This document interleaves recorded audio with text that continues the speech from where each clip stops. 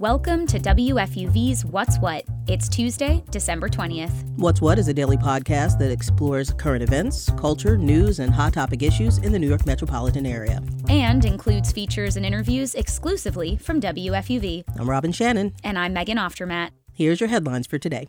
New York City Transit President Richard Davey announced that the MTA will make some service changes in 2023. The 1, 6, 7, E, F, and L lines won't run as often on Mondays and Fridays to bolster service on the G, J, M, A, and C lines. The MTA says that this decision comes after looking at post-pandemic ridership.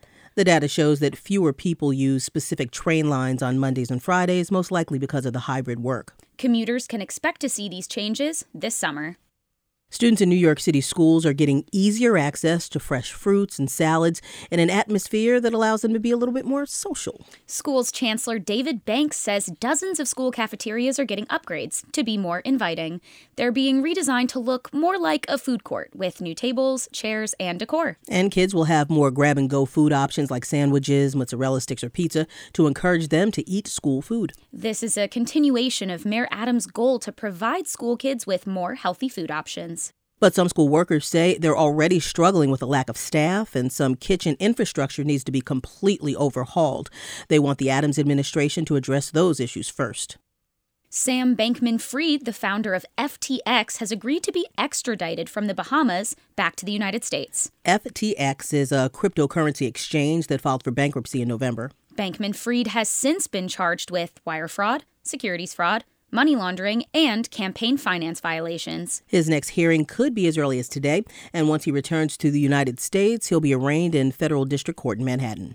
You can take pictures with the iconic 2023 Times Square New Year's Eve numerals. The 7-foot-tall sign arrives at its home at 1 Times Square today. And Megan, it will stay on the plaza for visitors to view until December 23rd. Then the 2023 will be lit on December 31st when the ball drops and the new year begins. And Robin, I don't know what you've been reading this year, but the New York City libraries have released their most checked out books for 2022. While the top 10 lists were different between the three systems, there were some shared favorites. That's right. Across the boroughs, New Yorkers were reading The Seven Husbands of Evelyn Hugo by Taylor Jenkins Reid, Apples Never Fall by Leanne Moriarty, and People We Meet on Vacation by Emily Henry. You can check out the top 10 list from the Brooklyn Public Library, the New York Library, and the Queens Public Library at nypl.org. How better to celebrate the holidays than with the Queen of Christmas herself? Mariah Carey is offering a 2-hour primetime concert special on CBS tonight. I don't want a lot for Christmas. Mariah Carey's Merry Christmas to All was filmed at Madison Square Garden and will feature her performing a repertoire of her festive holiday hits, including All I Want for Christmas Is You. And if you can't see it tonight, don't worry, you can catch Mariah Carey's concert special tomorrow. It'll be available to stream on Paramount+. Now I'm going to throw it over to Taylor Macetta with sports. Thanks, Megan. The Los Angeles Rams will not be able to defend their Super Bowl title this year. They are now out of playoff contention after losing to the Green Bay Packers last night, 24-12. Their 4-10 record will not be enough to keep them in the race for the Lombardi Trophy. Tonight, the New York Knicks face off against the Golden State Warriors at the Madison Square Garden. The Knicks are on an absolute tear right now with a 7-game win streak. The Warriors are also without star point guard Stephen Curry, who's out with a shoulder injury. The Knicks are also looking to make a difference off the court. The team is hosting a free basketball clinic at the Castle Hill YMCA in the Bronx this Saturday. It's a part of the city's weekly Saturday Night Lights program, which offers athletic and extracurricular activities to 11 to 18-year-olds. With WFUV Sports, I'm Taylor Macetta. Thanks so much, Taylor. Eating disorder charities face a surge in demand around the holiday season, and advocates say this increase is caused by an emphasis on food in advertisements, especially at this time of year.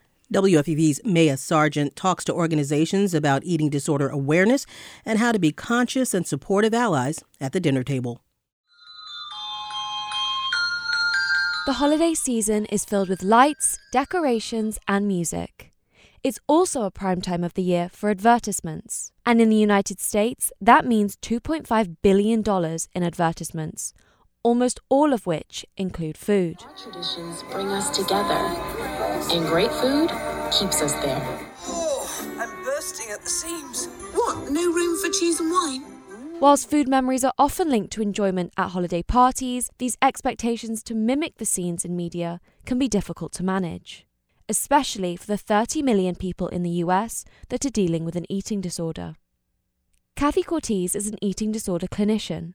She says that these advertisements can make us forget that the holidays can be an extremely difficult time. There's grief, there's loss, there's all of that is much more, I think, sharpened when we are closer to the holidays. There's expectations. And these expectations for perfection are also reflected in self-image goals.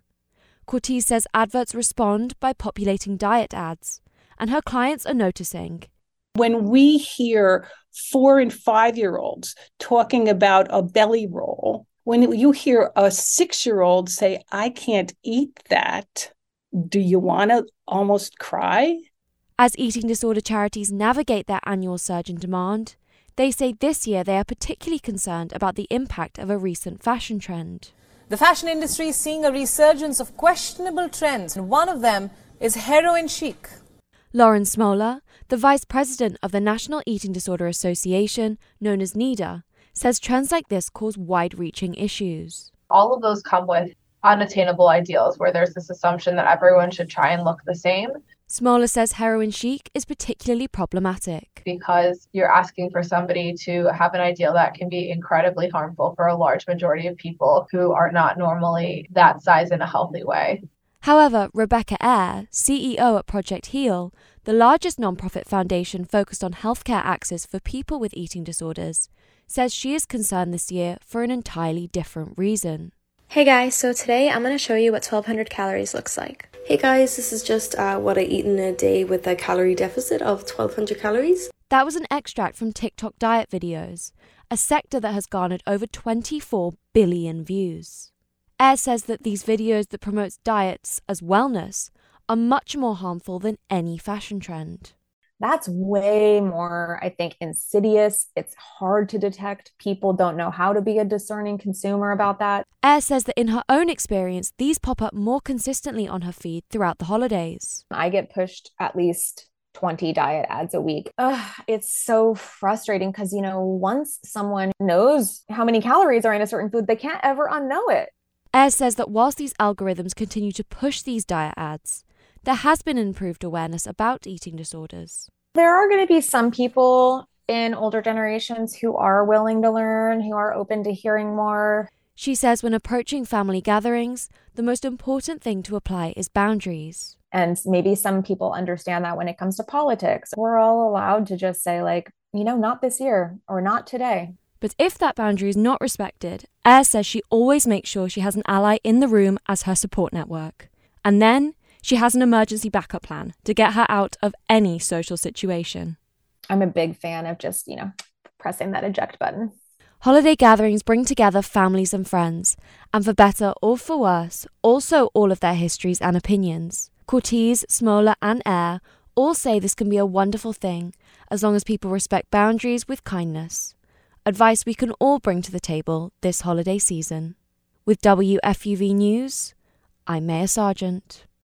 That was WFUV's Maya Sargent talking about eating disorder awareness during the holiday season. And that's our show for today. I'm Megan Oftermatt. And I'm Robin Shannon. Check back with us tomorrow at 3 for more news, music, culture, and sports. And tell your friends so they can find WFUV's What's What at WFUVnews.org and wherever you get your podcasts.